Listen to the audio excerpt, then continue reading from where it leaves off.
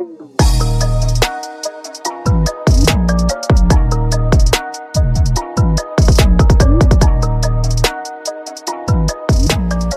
back to Mama Mystery. I am your host. We're not restarting anymore. This is the third go-around. We had this thing. Go ahead, Kelly. What were we going to do? Ready? Welcome back to Mama Mystery. And happy Halloween. I am your host, Kelly. And I am your awesome co-host, Austin. Oh, man. Kelly, read them the review about people loving me. Oh, my God. Okay, well, we got a couple new reviews. This actually wasn't a review, though. The reviews, we did get some good ones, but this was a message through our mamamystery.com site where you can, request a case. Mm-hmm. And this person is Allison. Shout out Allison. Thanks. She completely blew Austin's head up. So we're going to go ahead and read this message. It says, would you like to read it, Austin? No, go ahead. I don't know how to read. Okay. I love your show. Austin is awesome. He is too funny. I love how you give a hard time and bust his balls, but he cracks me up. I don't know what it is because he's not really that funny. He just, for some reason, comes out with the most random comments. I love it. I'm excited. I love your show. I think that's a really nice backhanded compliment. Thanks, Allison. I don't know why I find it so funny. It's the sweetest thing. It is so funny to me. He's so funny, and he's not actually that funny, but he's funny. Right. I love it. So thank you, Allison, for taking time out of your day to send that to us. And we have some new Patreons to thank. Are you ready, Austin? Let's do it. Okay, we have Rebecca Douglas. Thanks, Rebecca. Kara McAnally. Very cool. Brooke Miles. Dope. Maria Ortiz. Hell yeah. Tori. Okay. And Tori, no last name. Okay. Just, yay. Still dope. Awesome. Angelina Trader. Well, hell yes. Thanks, everybody. Thank you, guys. You know what we could use, Kelly? What? Some reviews. Well, we got a couple new reviews, and they were really good. I know. People, keep the reviews coming, please. We really enjoy them. I wake up, Kelly sends them to me, and, yeah. It starts our day off on the right foot, for sure. Let's dive in so the new listeners don't think that we lollygag every episode. Right. Okay, so this was requested by Ray. Thank you, Ray, for your request. Does Ray have a last name? I don't know. So this episode... What if we got a request from somebody this is requested from Ray, and this episode is about a guy named Ray, and he was a killer, and he was wanting us to cover him for attention. Wouldn't that be some wild shit? Crazy. Some wild shit. Go ahead. That would be wild. Okay, anyway, this is about Joe Metheny. Have you ever heard of this guy? No, you haven't. Okay, so just say no. So I'm going to tell you about him, okay? Quit being a smart ass, number one. And number two, I'm about to kind of lay down on the floor and probably not be near the mic for a little while. Go. All right, well, Joseph Roy Metheny was born on March 2nd, 1954, in Baltimore, Maryland. He was one of 6 kids. Joe's father was, unfortunately, an alcoholic, and when Joe was only 6 years old, his father was killed in a car accident. So after his death, his mother, Jean, really struggled to keep their heads above water, so she worked all the time, doing various jobs like waitressing, bartending, driving a food truck even. Her constant work schedule ultimately kind of neglected the kids at home, so Joe and his siblings were often sent to live with other families for various periods of time. In school, Joe was an above-average student who was polite and gentle. He always exhibited good manners in school, but by the 1970s, Joe left the family to go be on his own. He joined the Army in 1973 when he was 19 years old. And while he was in the Army, he studied physics, and he claims that he was stationed in Vietnam for some period of time, but there's not an actual record of that. So we don't know what the truth is there, but we know that regardless of where he was, it was at this time he became hooked on cocaine and heroin. After his stint in the military, he came home to Baltimore. And it was here that he drifted through homeless camps, sleeping in filthy tents or in sleeping bags under bridges, and he made no attempt to contact any of his family. Throughout the camp, he was known for his drug use and his temper. He was 6'1" and really overweight, and I'm talking 450 pounds.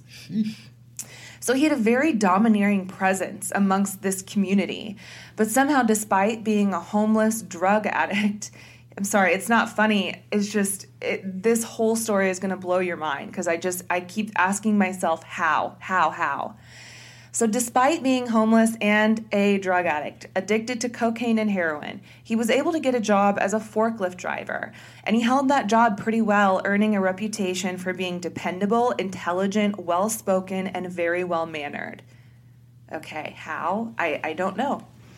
Eventually, Joe meets this lady named Latifah. I'm pretty sure that is her name. It was really hard to find a lot of the specific information about the people involved in his life and his victims, but I'm pretty sure her name was Latifah. But anyway, Latifah unfortunately struggled with addiction as well. But regardless, they fell in love, they got married, and they ended up having a son together. 6 years go by, and Joe is maintaining his job as a forklift driver. He's able to support his family by keeping a roof over their heads, but sadly, he and his wife are still badly addicted to drugs. And then one night in July of 1994, Joe gets home from work. It's late, and when he opens the door to his house, he sees that everything in his house, including his wife and child, are gone. And he realizes she took everything and left him. This sent Joe into an absolute rage. He was determined to find her and his son and get back at her for what she's done to him. So he goes to all their usual places. Notably, he goes to their frequent trap house to see if he can figure out where she went. One of their drug dealers tells him that she's with some guy who's pimping her out on the other side of town. So he goes then to this bridge, and it's known as the Hanover Street Bridge. And under this bridge, he doesn't find his ex, but he does find two homeless guys that allegedly were getting high with his ex before. Their names were Randall Brewer and Randy Piker. He asked them if they've seen his ex, and they say no. And not satisfied with that answer, Joe goes and finds an axe. He comes back to the bridge, and he finds these two men passed out under a mattress or on a mattress under the bridge. And he attacks them both with this axe, killing them, and then leaving their bodies right there on the mattress under the bridge. Good Lord, that's gruesome. Yeah, just wait. That same night, he runs into a sex worker and lures her to the bridge where he just killed those two men. He admits that he lured her there under the guise of giving her drugs. He got her high, and then he tried to get information out of her regarding his ex's whereabouts, but she wasn't able to help him. So he admitted later on that he beat, raped, and killed her. And then he went out and sought another victim. He found another sex worker, did the exact same thing to her as he did the previous one. And after he killed her, he attempted to put her body in the bushes along a riverbank and noticed that there was a man fishing down there who just so happened to look up and make eye contact with Joe. So Joe grabbed a steel pipe that was laying on the ground, ran up to him, and hit the man over the head with a pipe. And then he tied his body to rocks and threw him. Did I say throwed? You said throwed. If I said that, I would get ridiculed. Go ahead, continue. Threw him in the river along with the other two women that he put in the bushes. 5 murders in 7 hours. And get this, Austin, he was actually arrested for the murders of the 2 men who were found on the mattress. And he sat in jail for about 1.5 years, awaiting trial for those murders.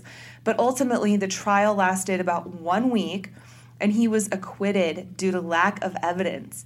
So he was let go, even though he's allegedly told law enforcement that he committed 3 other murders that same night, but I couldn't figure out if he admitted to that before or after this trial. He also admitted that they weren't even his first victims. His first victim was actually a year prior in 1994 when he claimed that he murdered a sex worker named Kathy Ann Magaziner and buried her body in a shallow grave at the factory where he worked. 6 months after burying her, he returned to the gravesite, dug up her body, and took her head, placed her head in a box, and threw it in the trash. Oh my gosh. That's like, is that might be the crazy. most gruesome thing you've ever said. Oh, Austin, it gets worse. Oh, great. I can't wait. Joe eventually found out where his ex and child were. So about 6 months after she took off, he found out that she was living on the other side of town with this man who was prostituting her out for drugs, and that the child was taken away and given to the state. Joe knew, though, that he didn't stand a chance going to Child Protective Services with his criminal record, his current condition, being addicted to drugs. He knew he didn't stand a chance.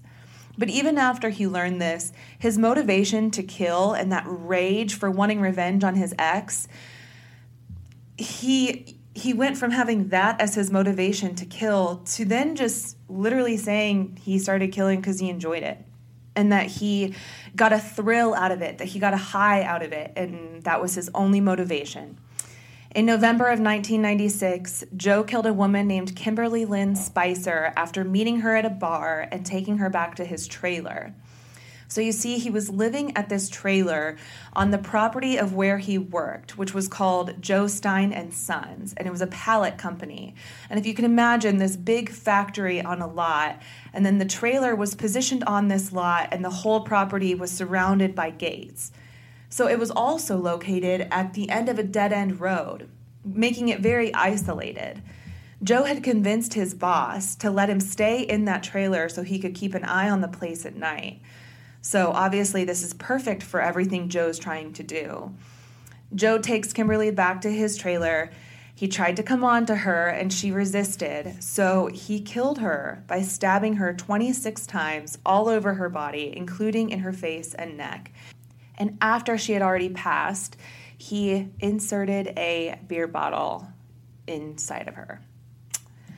And that is how she was found, ultimately. She was found in that condition, which is just really, really disturbing.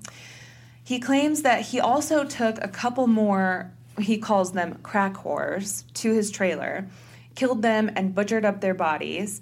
And in a later confession, Austin, he said, quote, "I cut the meat up and put it in some Tupperware bowls and then put it in a freezer. I buried the remains in several shallow graves in little woods behind the company. And over the next couple weeks on the weekends, I opened up a little open pit beef stand. I had real roast beef and pork sandwiches.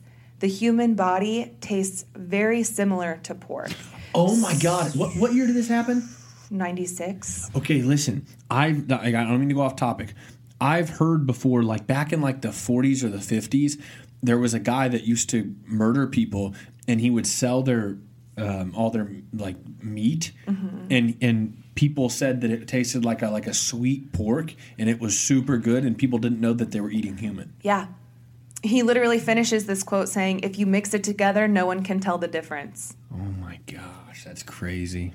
This sick fuck was grilling up human remains and serving them to customers, and nobody knew the difference. Like, let that sink in. How many times do you love going to like a food truck and you just like, you get the meat, like you just assume everyone is like a good person? I mean, I would imagine, let me like, just for some benefit of the doubt, obviously, like, I would not be going to some factory parking lot and some creepy dude's, like, trailer open pit beef stand to buy my lunch. Like, that is just not, I wouldn't really trust it. But obviously, other people were, and business was booming because at one point he ran out of what he called his special meat and had to lure another woman to his trailer to, like, get more meat. That's bonkers. Can you imagine how many people out there found out after that? I wonder how many people were like, "Holy shit, I ate from that beef stand," like, or that food truck or whatever. I can't imagine finding out that you ate human. Yeah. It's pretty wild. I can't either. So anyway, he goes out to lure another woman to get more meat, and the woman that he chose was Rita Kemper. And on December 8th of 1996, Joe lured Rita to his trailer, and he started to assault her. He ripped her clothes off and knocked her unconscious, but she put up a pretty good fight. And at one point, she came to, Joe turned around for a moment, and she ran out the door. But remember, I said the whole property was surrounded by gates. So I think in his mind, he was like, she's not climbing over that gate. It's like an 8 or 10 foot tall gate. Well, miraculously, she came upon a stack of pellets that was right up against the gate, so she was able to climb those pallets and get over the gate and escape. So she ran down the road until a truck driver drove up and picked her up and took her to a gas station so that she could call the police. So at this point, Joe knew what was coming, so he asked a friend of his to help him bury the rest of Kimberly Spicer's body before the cops showed up. But the friend declined and ended up telling the police about it. So Joe was arrested, and he was ultimately sent to prison for the kidnapping and attempted sexual assault of Rita Kemper. He was sentenced to death for the murder of Kimberly Spicer, but that was later reduced to life in prison without parole. And he received a life sentence in the murder of Kathy Magaziner. And I don't know, I mean, I guess since he was acquitted of the other 2 murders of the men under the bridge, and then, I mean, I don't know if the names were ever even released of the other victims from that same night. I don't think anything ever came from that. He was acquitted from the charges of the 2 men, and then in regards to the man under the bridge and then the 2 other females, nothing ever happened, even though he admitted to it. But I guess there just wasn't enough evidence. There was no body ever found. So it's just crazy that you can like admit to something like that and nothing happened. But some people do that just for notoriety. So I guess they can't just take it at their word. You got to give people like this the death penalty. Mm-hmm. Like you have to. For sure. On August 5th of 2017, Joe Metheny was found dead in his prison cell at the age of 63. But before he died, he admitted, quote, "The only thing I feel bad about in any of this is I didn't get to murder the 2 motherfuckers I was really after, and that's my ex-old lady and the bastard she hooked up with," end quote. Man, and guy's then, a psychopath. Oh, complete psychopath. And in his confession letter, he has this whole letter written out. You can find the whole thing online that basically details this entire story. I just said it maybe a little more eloquently than he put it because he literally refers to every victim as a bitch or crack whore. But in this confession letter, he wrote, quote, "Well, that's my story. Horrible but true. So the next time you're riding down the road and you happen to see an open pit beef stand that you've never seen before, make sure you think about this story before you take a bite of that sandwich. 'Cause sometimes you never know who you may be eating. Ha, ha." So he was a freak from beginning to end. Yes. And Google Joe Metheny just to look at his picture. I'm going to post this picture on our Instagram and online, but Google Joe Metheny right now and just look at the first picture that pops up. Okay. The guy is so creepy. Like, he looks exactly like what you would expect this man to look like. It leads you to say Joe Metheny burgers. Oh, my gosh. Oh, dear. It's like Fat Bastard on Austin Powers. Mm-hmm.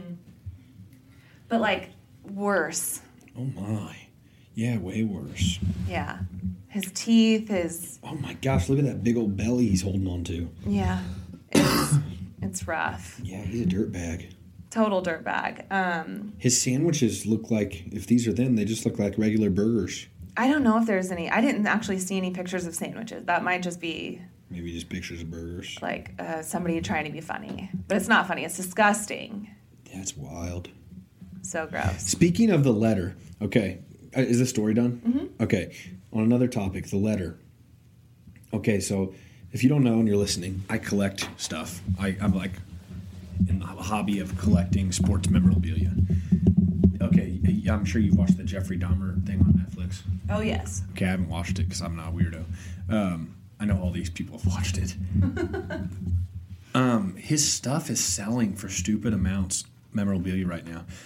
People bought his Bible that was signed by him from his jail cell, his glasses, and I'm talking for like $25,000, $50,000. There was a housekeeper or I don't know, some sort of maid that before he went to prison has a bunch of his stuff and is auctioning it off, and she's made like well over $100,000.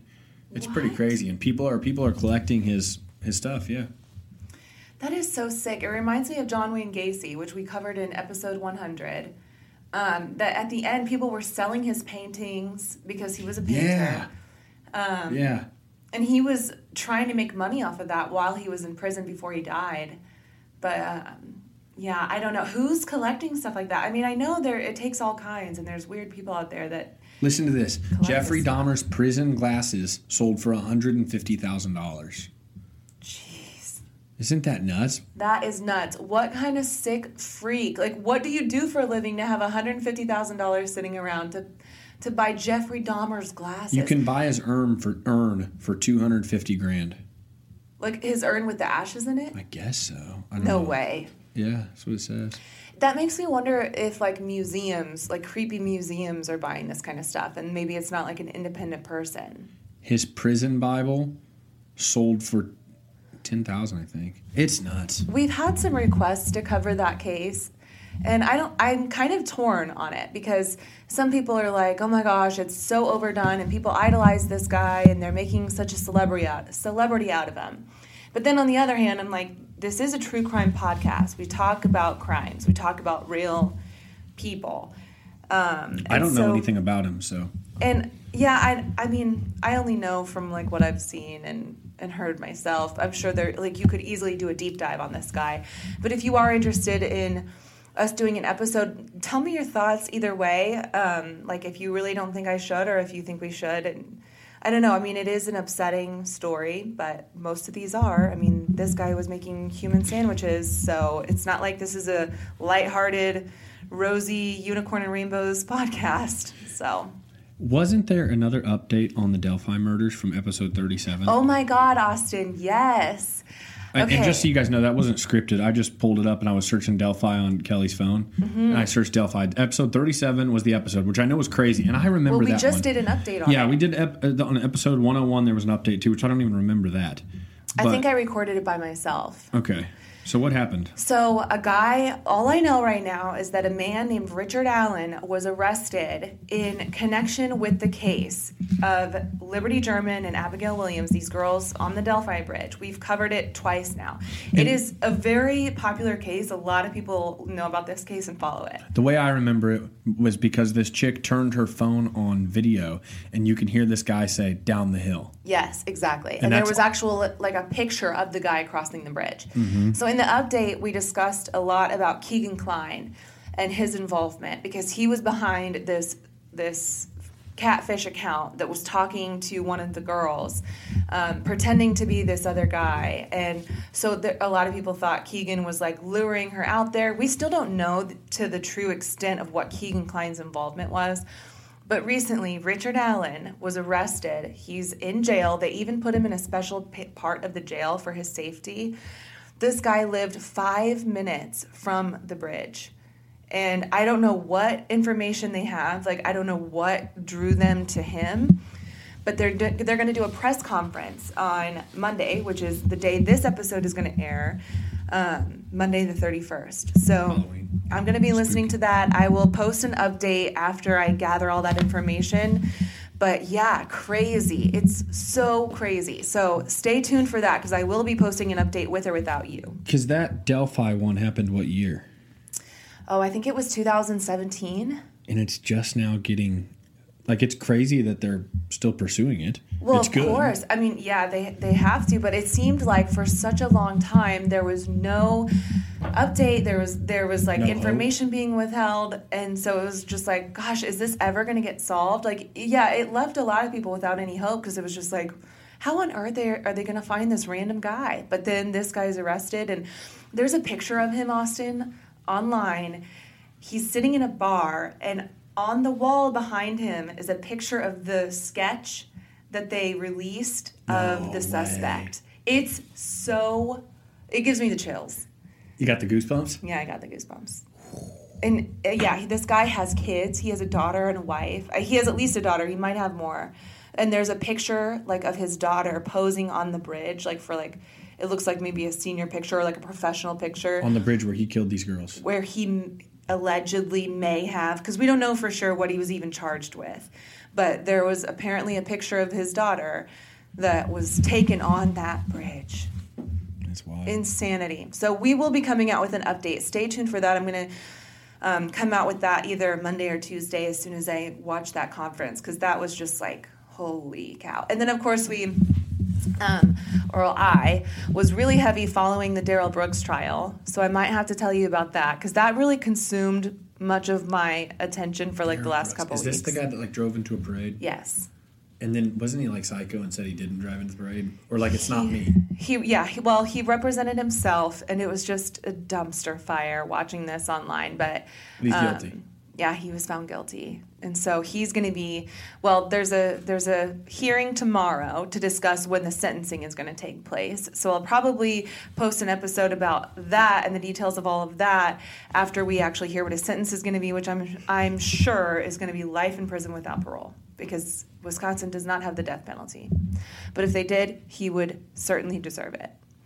Okay, that was a lot of updates. I totally did not intend on ending this episode with all of that, but thank you for bringing it up because I needed to. So. Yeah, babe. All right, listen this week. We're going to be probably coming out with a bunch of updates. So. Happy Halloween. Happy Halloween. Be safe. Have fun. And look out for all the drugs they're giving out in the candy nowadays. Yeah. Nobody cares enough about your kids to give them free fentanyl and free drugs. That is so ridiculous to me. Every year it's like, look out for the weed starburst. You know what it's similar to? You know what it's similar to is the people who are like, oh my gosh, have you heard about these furries in school? And they're having to put litter boxes in bathrooms because these kids want to be furries. And there's not one single school. If you Google it, you cannot find a single school where that is actually happening. I know they're doing furry shit, whatever that is. Oh, sure. But like, there's not actually litter boxes in bathrooms. Like, yeah. I don't think that that's actually happening. But it's just, it's like a attention grabber to be like, oh, there's drugs and razor blades in your candy. Hey, if you've listened this far, please give us a positive review because we're probably going to get one or two people that are like, these people made jokes about candy and drugs and made jokes about furries. They talk too much. Okay. Anyway, we're out. Mystery.